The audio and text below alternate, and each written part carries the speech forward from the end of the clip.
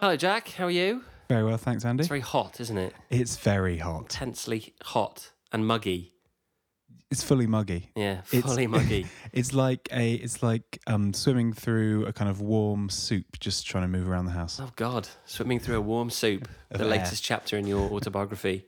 What have you been doing this week, Jack? Do you know what? The heat of the week has totally wiped it from my memory. I've been doing band practice. Yeah, with Clumsy. We've got a gig or two coming up. We've got a couple of gigs coming up next Wednesday and next Friday. Nice. And then, where are they? Oh, next Wednesday is it's sold out. Oh, well, some people listening might have tickets. Yeah, and they can feel very smug about it. We're supporting Mike Love at the Attic Bar. Cool. And then next Friday we're playing at a place called Zed Alley, which will be fun. Great. And then I've also been doing some recording with the Fourth Project. All of which. Well, the Fourth Project stuff happened in this very studio. In this very studio, Claremont Studios. Is that what we're calling it? Yeah. Let's just call it your house for now, I suppose. I've done some corporate roleplay this week, so I'm feeling very uplifted and spiritually alive. It was fascinating. You also have had a very exciting day. I've started a new job. I'm doing the voices for a YouTube animation of the popular video game Fortnite. So up and down the country, 14-year-old boys will know my voice. Are any of your episodes online yet? I think so, yeah. Perhaps link available in the description below, perhaps. We'll find out. Anyway, that's enough about us, Jack. Because we're very... Is there more? No, I was just going to say, what are we like? What are we like? Like a couple of old friends nattering away for hours. Anyway, right. This week, very pleased to say, we are joined by actor, improviser, deviser, performer and linguist... and singer Peter Baker. Peter, hello. Hello, Andy. Hello, Jack. Welcome to Bristol Prologue. Thank you for having me. It's great to have you. Your credits, I should say, include working with Degrees of Error and Closer Each Day, two couple of improv companies in Bristol, as well as recently appearing in Parlour Games and in many, many other shows in Bristol and beyond over the last few years. So, Peter, welcome to the show. Now, my first question I'd like to know, and I'm very, very curious to find out the whole history, but within about 3 minutes, if possible. You came into the acting profession performing quite late in life, despite your youthful appearance. Thank you. How do we account for the sort of 10 or 15 years before you came into the acting profession? What were you up to? Well, they were slightly wilderness years in that I'd always wanted to be an actor when younger, and then went to university instead, joined a band, and then... I think I'd done a bad show and I'd gone to the Edinburgh Festival and shared a 3-bedroom flat with 20 people and I felt so drained and overwhelmed after it and was also concurrently inspired by the band that I was in, and I thought, that's it, acting's not for me, I can't do it. I think now looking back I realise I just probably was not emotionally equipped to do acting. Really? At that tender age of... 20. So I didn't do any sort of acting for about 13 years. Wow. And I didn't even go to the theatre. So this is a total escape. I cut it out completely. Yeah. Well, I mean, I know what that's like. Those initial experiences can really put you off if you have a bad time. But so what was the band like? What kind of music were you doing? We took ourselves very seriously. We were sort of... we like to think we were dark cinematic rock. Right. And we did have the drummer who was touring with Massive Attack at the time play on our demo. Okay. And we did our first gig at the Louisiana, which went really well, and the sound guy recorded it. And then the bassist girlfriend of 9 years left him for the drummer. Right. The week afterwards, and it just all fell apart. That was it. Yeah. A personal split in the band. No. And so then I just thought, I'm putting all performance out of my head. So that was it. And not only that, but you left England as well. I did eventually. I worked for a few years. I worked in a record label, Real World, Peter Gabriel's record label. Wow. Moved to London to a private members club / recording studio, and then moved segued into brand management and intellectual property. So in with Peter Gabriel and in the studio stuff, what were you doing? Were you session singer or were you production? Or No, so I was actually on the label side. Right. So as there were only 4 people there, it was quite good. Yeah, I sort of basically had all the jobs that nobody wanted. So initial processing of demos. So we did actually listen to everything that came in, and helping with artwork, assisting. So sometimes I was on the phone to, big names and so forth. Go on, you can name drop. In fact, I'm encouraging you to. Oh, well, of course, being a studio, they get loads of people there. So you have, everyone from Robert Plant to, I do remember the Dandy Warhols not being able to get back in the studio because of a Randy Swan. Because it's on a mill pond. Right. And the Swan basically was barring the entry to the studio. Maybe he just didn't like the Dandy Warhols. Well, or liked them too much. Yeah. So And he wanted to keep them all to himself. Yeah. Yeah. Well, that was extraordinary. I mean, I don't think we can top that, but we'll try. Probably can't. So you moved to Spain. This is sort of my knowledge of your life, and that I knew that you'd come from Spain. Yes. Before you came back to Bristol and got into the industry. So you were living in Barcelona? I was living in Barcelona with my ex at the time. Then we broke up, but by that point I'd been in Barcelona for 4 years, and I felt that was where my life was. Yeah. And then I had co-written a murder mystery dinner party game, and we'd in Spanish because they don't really have them out there, and did a test version there. And one of the people at the test version was an actress in a company, a Catalan company, and she'd emailed the following week and asked if I'd audition for a part in their show because they'd had an actor dropped out. And I was very stressed. I went and auditioned. I didn't get it, but then the next production they had written a part for me. So I started rehearsing that. And I did do the first preview performance before they go back to rehearsals and tweaking, and decided that it was too stressful. Right. And so you thought about acting, but then when it got back into it, it was actually like, oh, no, I'm not sure. Well, it was such a whammy out of the blue that I hadn't really thought about it. And also I was acting in a foreign language, and also the rehearsals went on interminably.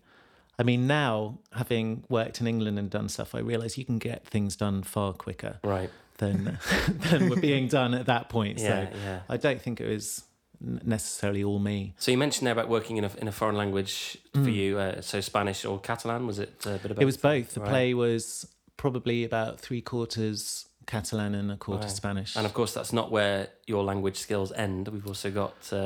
French, a bit of Russian. A little bit of Russian. It's very rusty now, and some German as well. Wow. So did you do a lot of work with languages throughout that period of your life? I think they definitely came in useful, but I found that I ended up more on... I was working in... I suppose it was content development for various brands. So we owned Agatha Christie, Enid Blyton. Right.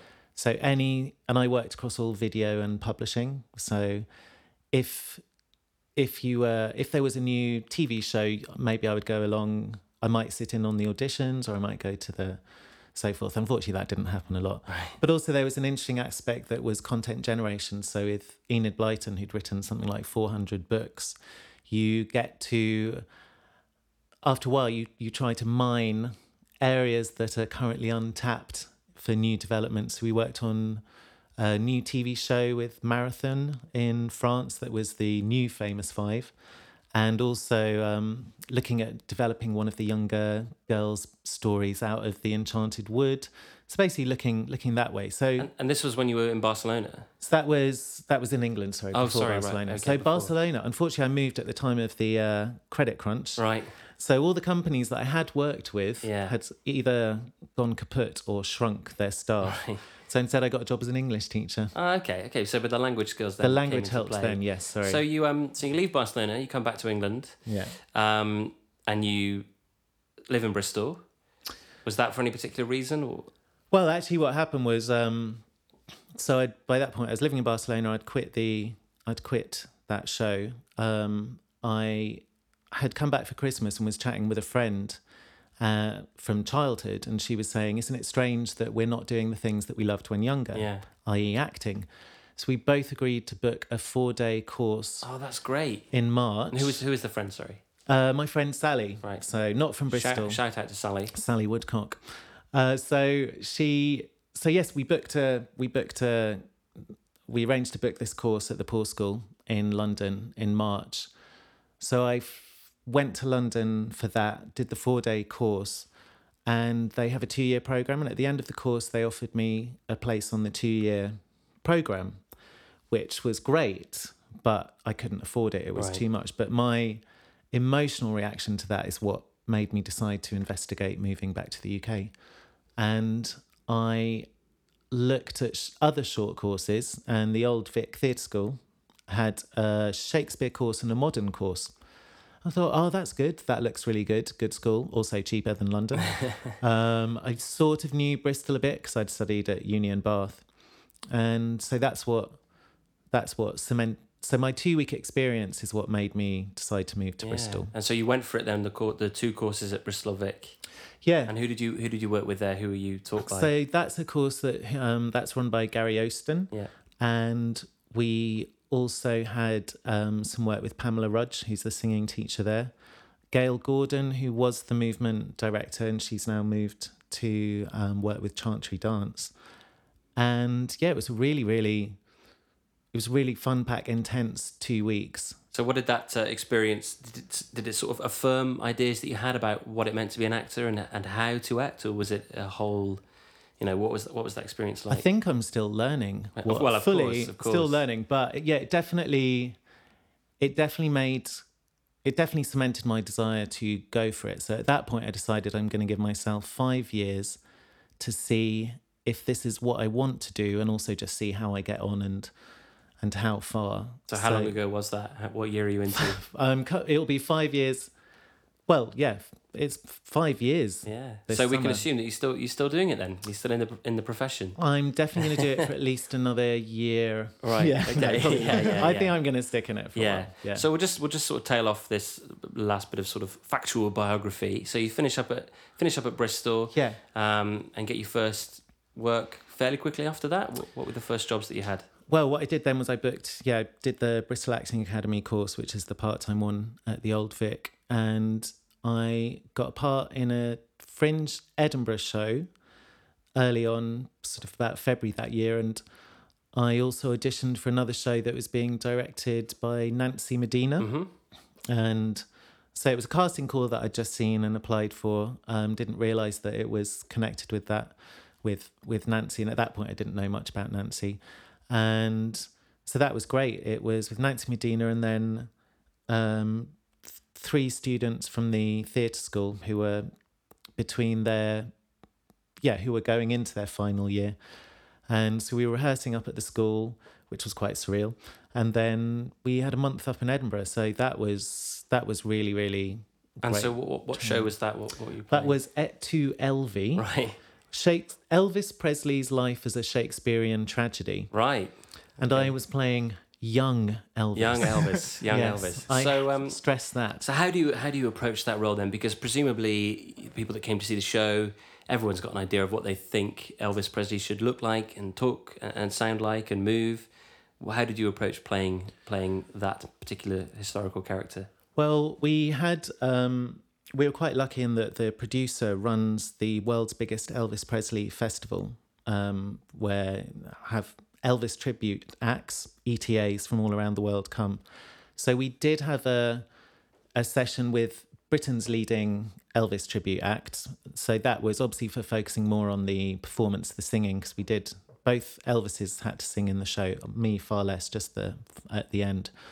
And so that was useful in terms of, it wasn't so much about mannerisms, but it was, we were learning about why he sang the way he did. And, one really interesting thing for me, certainly performance-wise, was that that signature leg shake came from nerves. So initially he was just that when he was nervous, his leg would shake. So he eventually just exaggerated that into a movement. And so particularly as I was playing Elvis from pre-performance to about Vegas days, that sort of really helped. Just that little nugget like that really helps in giving an insight into the character. Did you research the man himself as well? Did you kind of read up on his yeah, life? Definitely. Watched a couple of documentaries that had been recommended, and there was also, I can't remember who was in it, but it was one of those made-for-TV dramas that was quite enjoyable, really. Right. I mean, they were possibly a little liberal with the truth. So I watched that, but I think because a lot of the dialogue was Shakespeare text as well, we didn't. The one thing that certainly Nancy wanted to avoid is that we were doing a version of a character speaking this text. So everything did come from the text, which had been chosen specifically to highlight those areas in Elvis's journey. And Nancy decided, I think probably halfway through the rehearsal process, that she didn't want us to do the accent.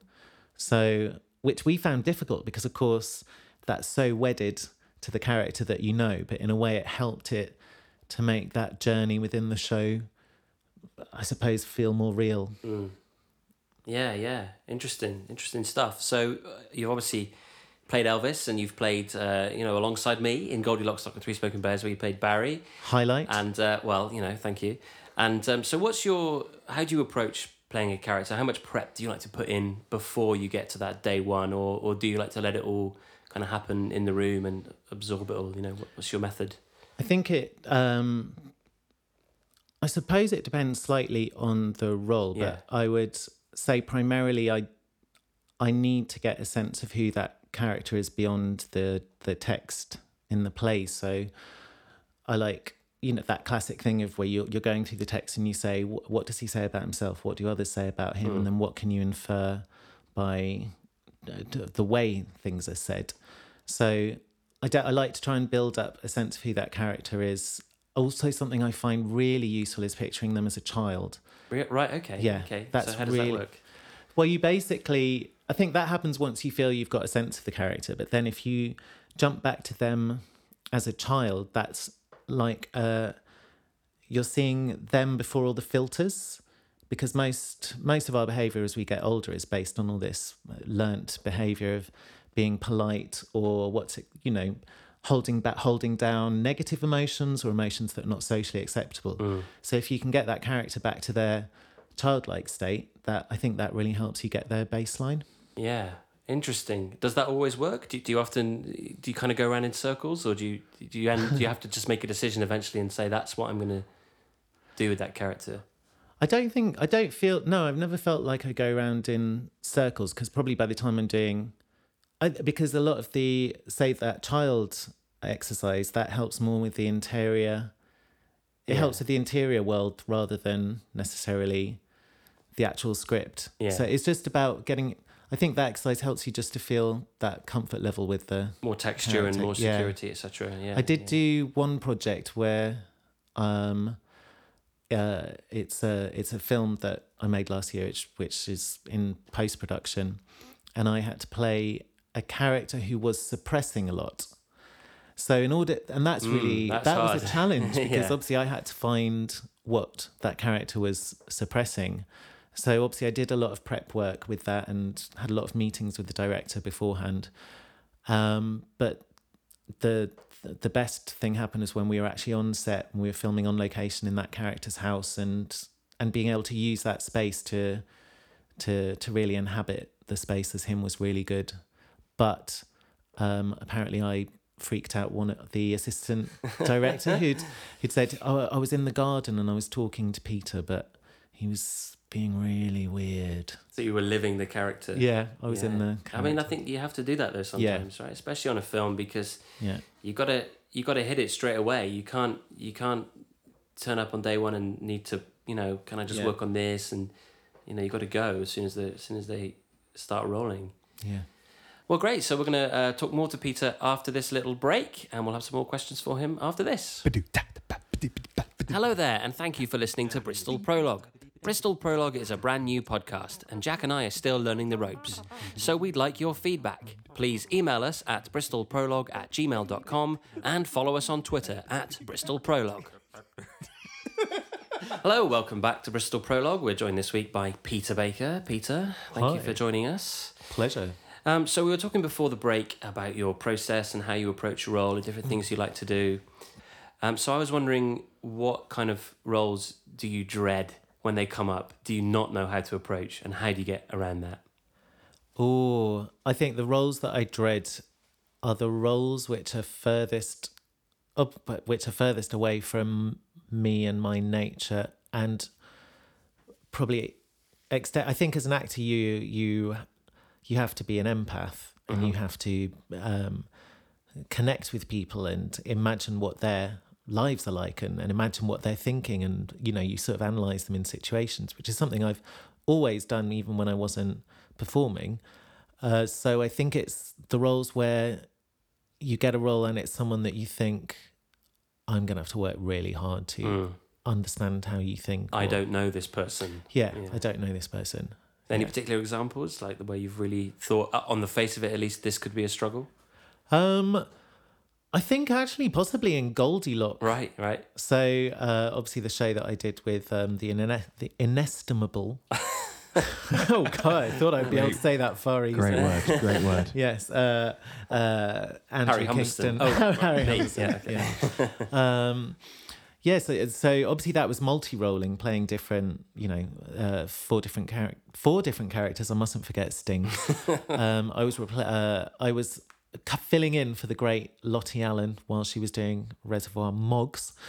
And so it was funny because... What were the characters? The for characters people who don't know were... the show? You had Barry, who was sort of second-hand to... he was a sort of older bloke, a bit of a bruiser, second-hand man to the crime boss.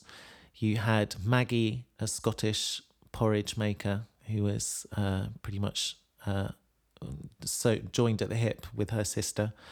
You had Rupert, who was one of the three yuppie bears, and then you had Sting. And so which of those parts was the one that you were kind of thinking, I don't know how I'm going to tackle this? Well, it's interesting because before the rehearsal, before the audition, I went in and I felt quite confident about the characters because I sort of thought, okay, this is fun, but I'd probably gone in slightly, maybe with a thinly drawn understanding of the characters. But once I was in rehearsals, it was actually Rupert, the posh toff character, which obviously you can hear my speaking voice. I'm not exactly. So how do you get around that then? Do you have a sort of thing that you do with every character that you don't necessarily get a handle for straight away, or is it what's your method? I think because you were great as Rupee, obviously, so you did overcome any early objections that you might have had. I think obviously it depends on the project. If you've got the luxury of a really long process, then you can really indulge in. Sometimes it might take source material. Sometimes listening to music you think that character will listen to, or anything like that, or watching films where you think you see those characters in anyway like that, or probably the better way is you just try to find those things about the character that do resonate with you, and that's your way in.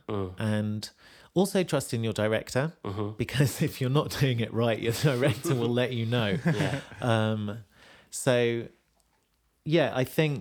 I think possibly with that one, obviously it was difficult because I'd seen that character played before.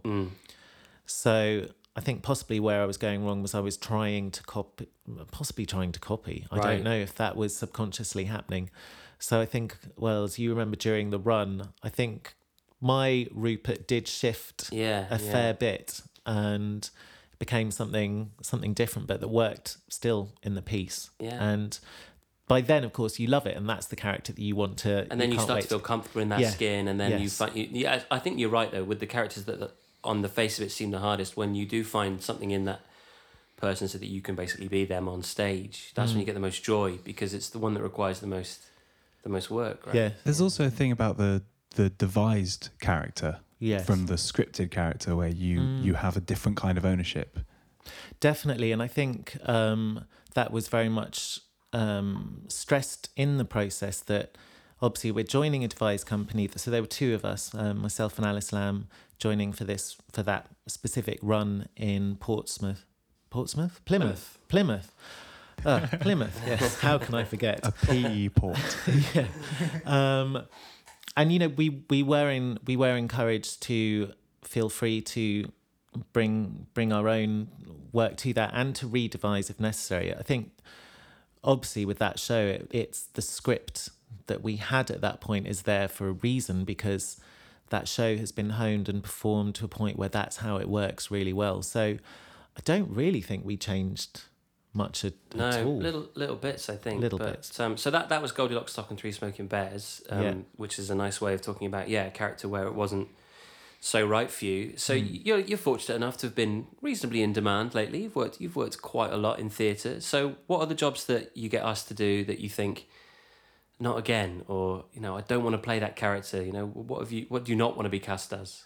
Well, I went to. It was interesting because I'd helped Nancy with some auditions for another project that didn't happen. So I was reading in the room with other people auditioning with that same producer who was producing the Elvis Presley performance, and we were just talking about what I was doing, and I realised that the three roles that I had, although were very different. One was a picture that he'd seen, were all women. Right. And he went, oh, careful, you don't want to be typecast as a woman. It's true, though. And then I started thinking, oh, yes, I don't really want that. But then you can't be typecast as a woman because there are hundreds, thousands, millions of different types of characters. So, and that's nothing, that hadn't been anything that I'd ever thought about. But I suppose the flip side of that is, what are the parts that you never get asked to play that you'd love to play? Oh, well, of course, everyone would love to do a meaty Hamlet. Right. I mean, that was when I did my the Shakespeare term. That was the character I got, was a scene from Hamlet. So I feel like I've slightly got that out of my system, but yeah.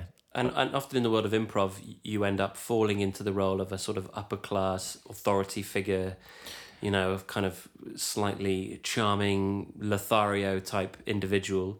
But Yes. did you wish in improv, stage, film, that you could do something completely different from that you haven't explored? Yes, yeah, definitely. I think it's interesting. The film that I just made, House of Bricks, the director has another project that she wants to do in, I think, 2021. Right.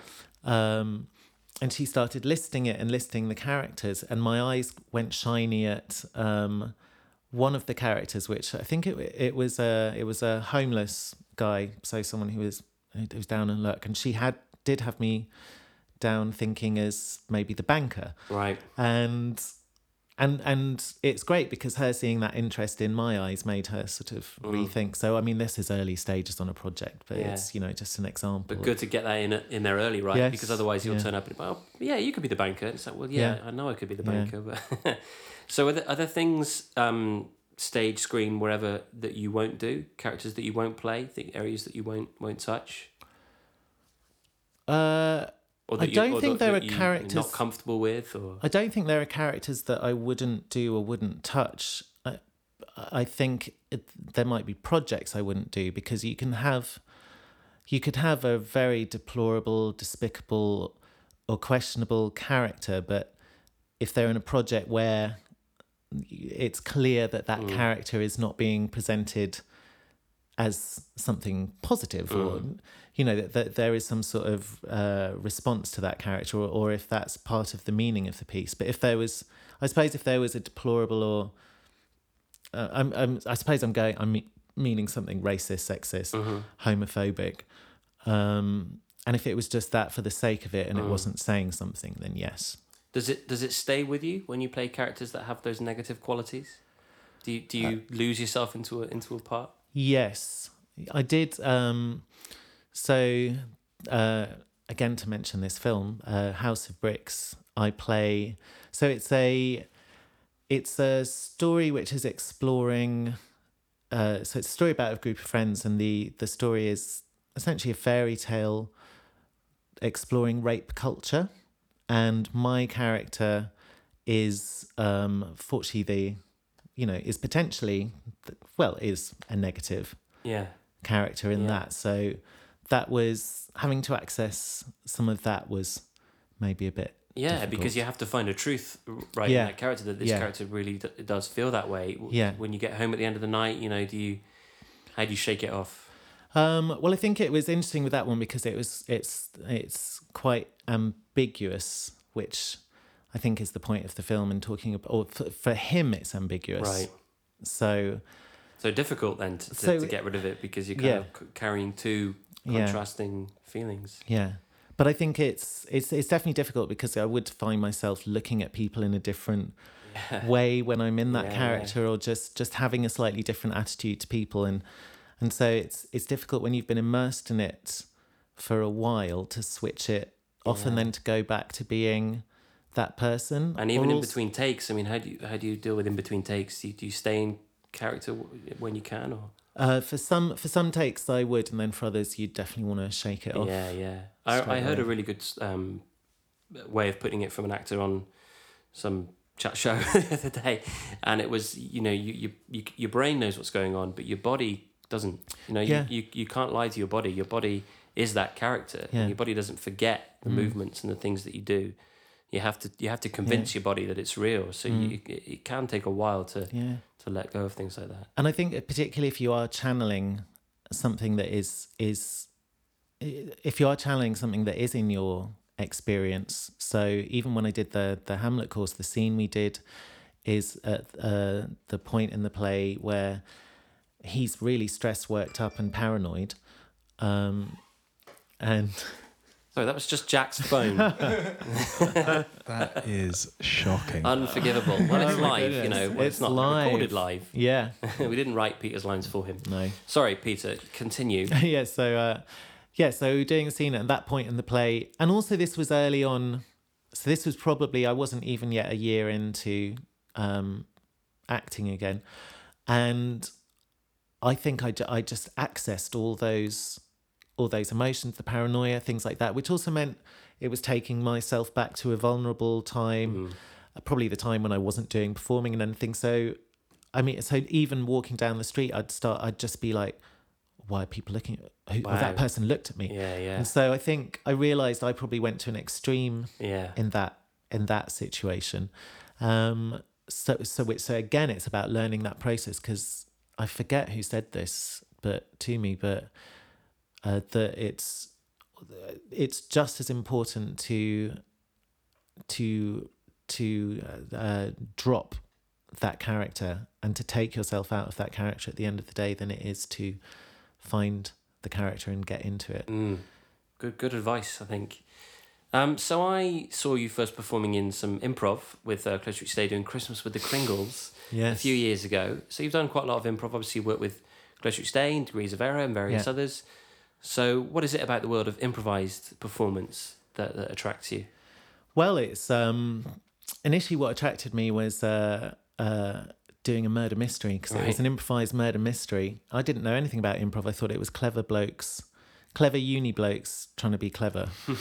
And then I just realised it's well, I can tell you a multitude. One, it's addictive. There's something about being in the present which is so rewarding and engaging, and it means you are fully engaged the whole time with your partner, with your scene.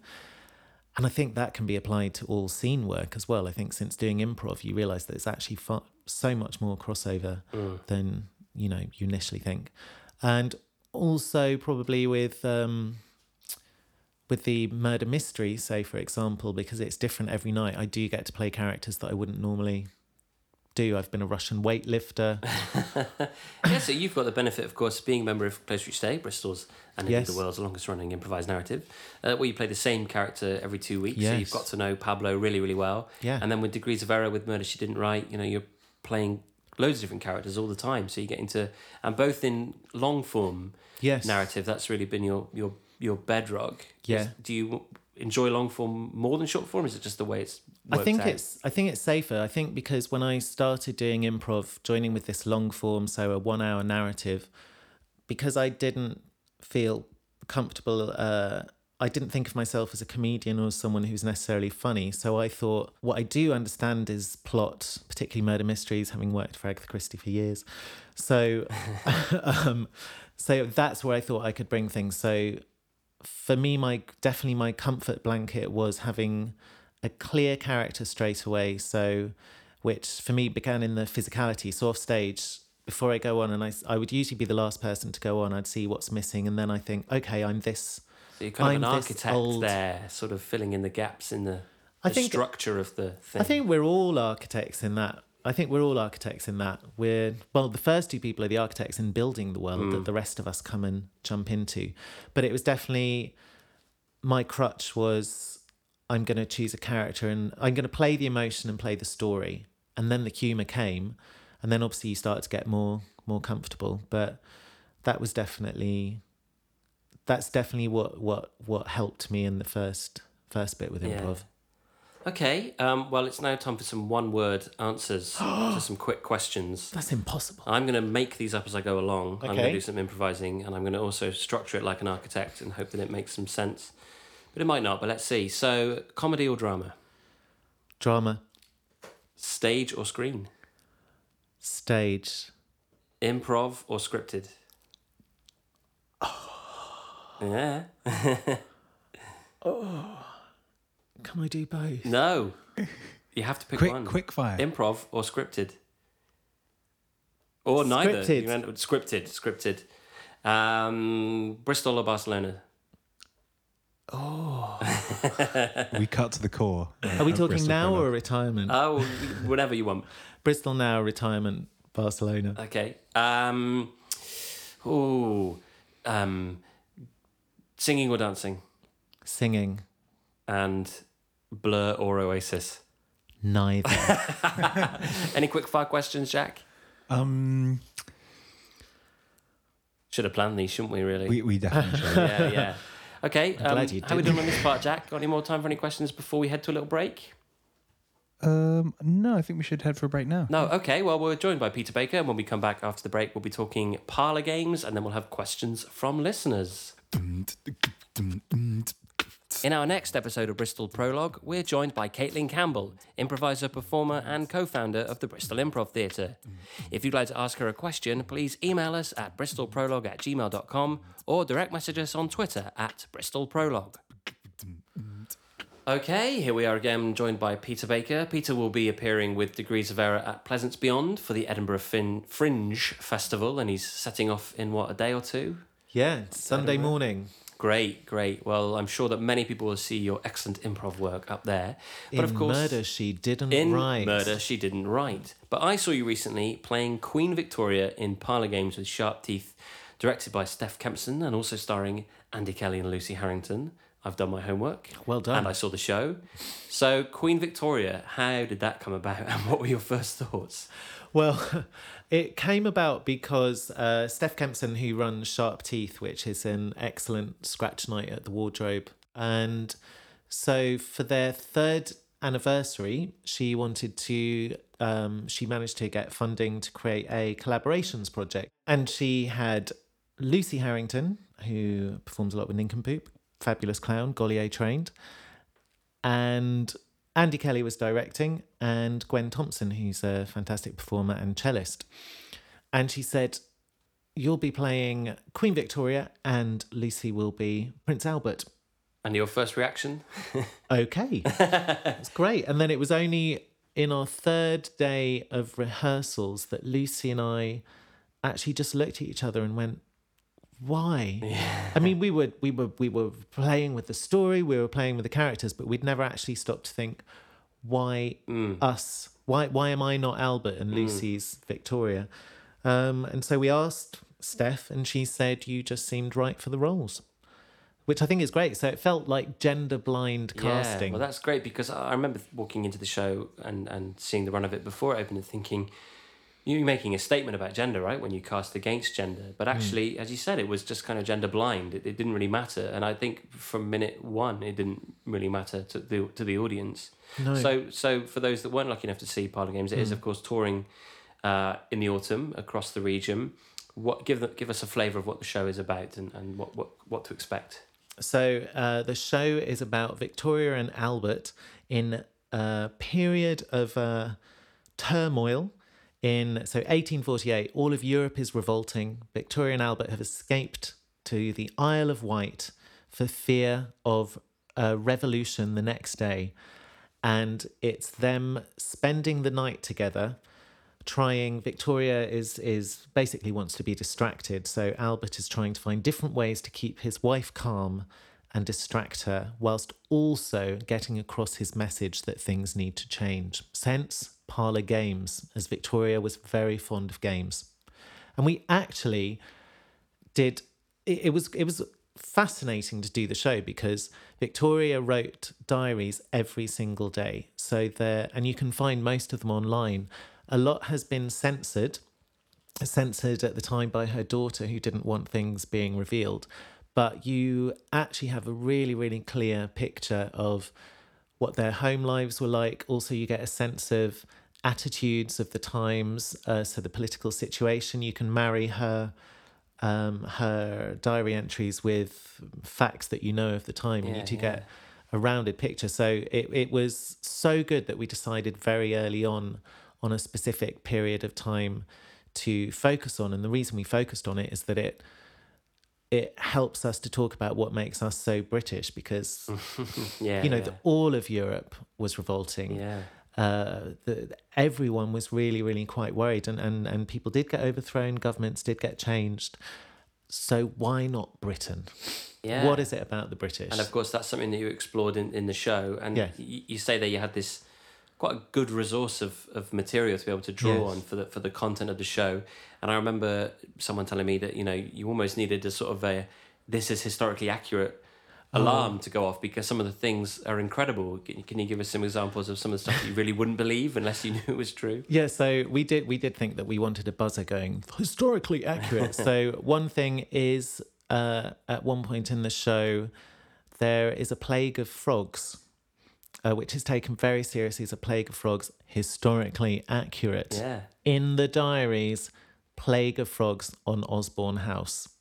So do you think Victoria was liberal with the truth, or poetic? Maybe poetic. Poetic. Who knows what drove thousands of frogs upon Osborne House? But it's apparently true. And even, and that's the thing. There are things that we found that there was the risk that we would get carried away by things that were fascinating about ridiculous and or also just about cramming in lots of facts. And we realized we had to strip back a few things. So actually Victoria had only just given birth a week before and was postnatal, and in the early generation, as we were the early gestation of the piece, that was a factor. And we realized we're just cramming so much in here that it's clouding things too much. So trying to strip it back, because also we didn't want it to be a dry historical piece, which thankfully it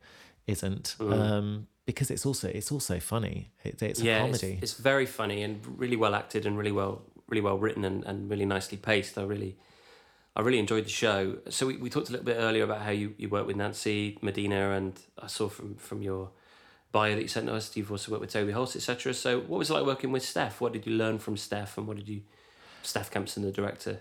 So Steph was great. She works, obviously it's a devising process. This was different. With the other two, it was working. Well, actually with Nancy, it was scripted. With Toby, it was semi-devised, because obviously the Wojciech script is incomplete. So there are areas to work. But so Steph just led a really, really fun, warm room. There was one point where we I think early on in the R&D we were slightly worried that it seemed to be going naturally so well. I see. This should be why aren't where's the stress? Why are no tempers flaring? But yes, she brings in so many exercises that are unexpected as well for approaching the character. We had one in particular, which I think was possibly one of the most difficult exercises I've had to do, where you stand talking as yourself, talking as a friend talking about you. And right. I can't remember the last one. I think is talking as... But that you discover so much there. You discover so much. It's coming organically. Yeah. So it was really great. And then it was also quite, in keeping with the theme of the play, it was quite a democratic process initially, an approach to the script, so dividing things up easily, and then of course you're funneling it towards the direction of Andy Kelly and Matt Whittle of course worked on it as well. So you had a great team. I mean, it felt being involved with it ever so slightly, like a real good team spirit, and you and Lucy had a really great chemistry, and then you got Andy doing such great work at the back, just kind of being there but not getting in the way too much. You know, it was a really, really great piece. So I would encourage everyone to go and see it. You don't need to know all the dates, obviously, off the top of your head, but where can we find out where we can see Parlour Games? So at the beginning of October, so we'll be at the Rondo, possibly like the 3rd and 4th of October. Then we'll be in Clevedon the following week. At the theatre shop? The theatre shop. Veterans as we are of Clevedon Theatre Shop. Have to. Love such a great, unique little venue.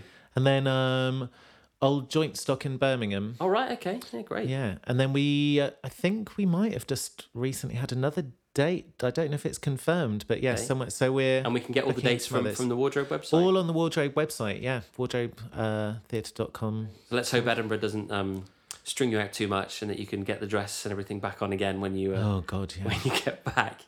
Well, it doesn't matter if I put on weight around my waist, because the waistline is around my ribs. Oh, that must be very comfortable for you. Oh, very comfortable. Well, hopefully the oppressive heat wave will be over at least. Yes. By then. Okay, so that's Parlour Games touring this autumn, and I do encourage you to see it in Clevedon or Corsham or Ronda or the Rondo. Corsham, Rondo and Bath. And the Old Joint Stock up in Birmingham. Yeah. So now it's time for some questions from some listeners that have come in via Twitter. So let me just open up my Twitter machine, aka my phone, so that I can make sure I'm crediting these questions correctly. So this comes from @7biz. Who are some of the performers that inspire you? Oh, I think obviously, Andy, it goes without saying. I don't have to look very far. Harry Humberstone is a great inspiration. Yeah. I mean, it's slightly true. You do get inspired by the people around you and who you work. So I could list loads of people, but that would just feel like I'm brown nosing. So in terms of film, the first name that springs to mind is Isabelle Huppert, the French actress in The Piano and Elle and so forth. I was slightly obsessed with French cinema for a while. I love that's a real left field choice. It's quite not expecting that, yeah. But that's great. I'm going to be frantically Wikipediaing and IMDbing this person afterwards. Yeah. Okay, so another question from Ali Campbell @Esme Matthews. Please reveal your secrets of eternal youth, Peter. Well, Ali is very kind. Not so much a question, more of a demand. It's a demand, isn't it? I wish I could tell you the secret. I think it's just lucky genes. And don't wash too often.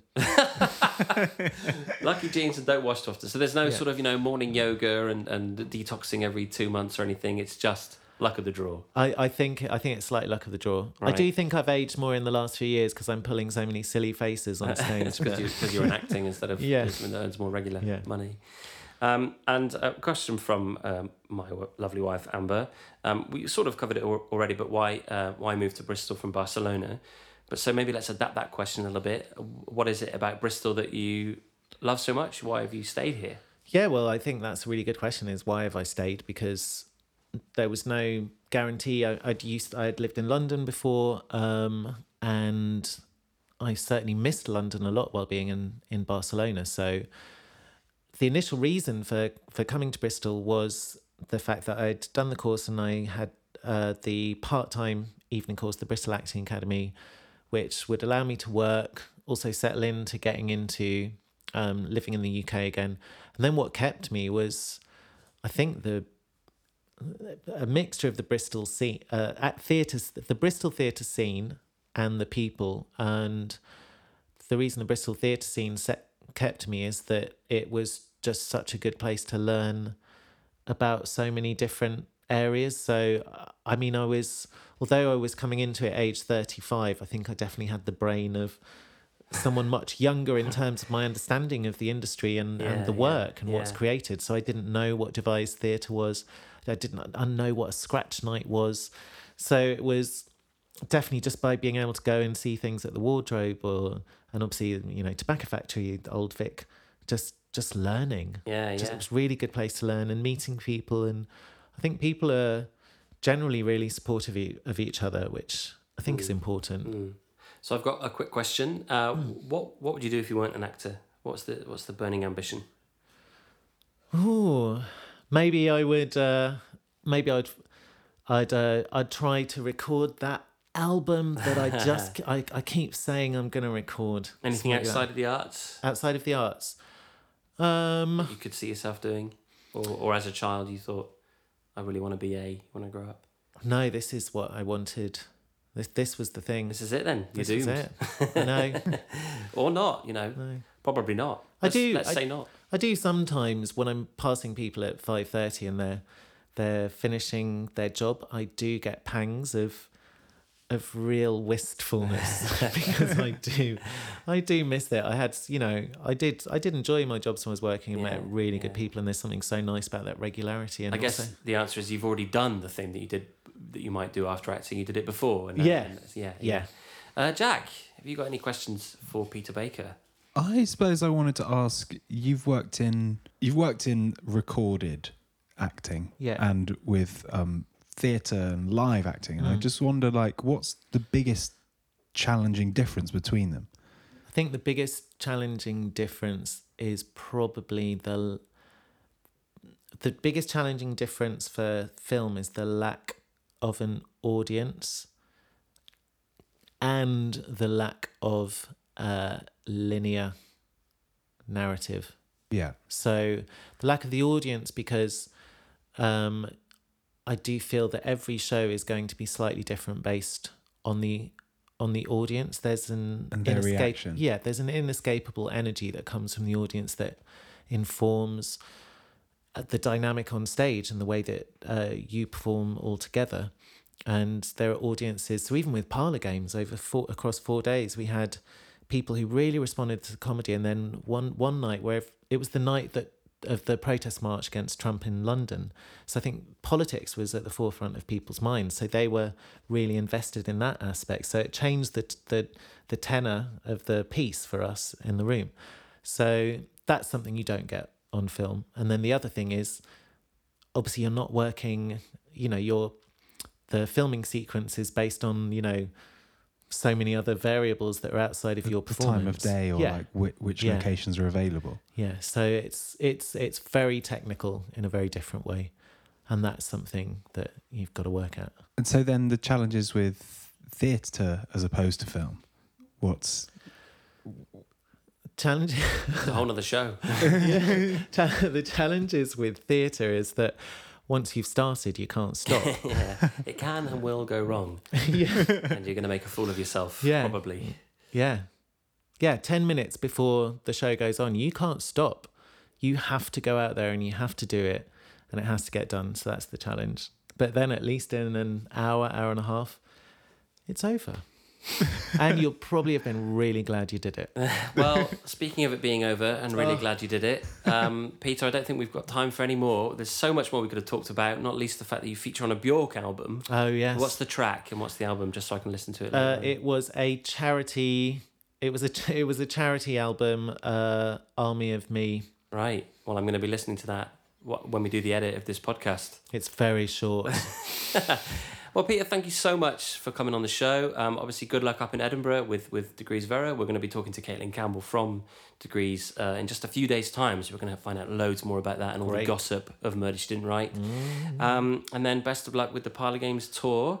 And then hopefully we'll see you again in the autumn. Closer Each Day comes back. There's many opportunities to see the wonderful Peter Baker. Thank you. So thanks for coming on, Peter, and we'll see you next time. Thank you. Bristol Prologue is produced and hosted by Jack Drury and Andrew Kingston. For all inquiries, please email bristolprologue@gmail.com. And if you'd like to feature on the podcast, please email us telling us a little bit about who you are and any projects you may have coming up. And don't forget to follow us on Twitter @Bristol Prologue.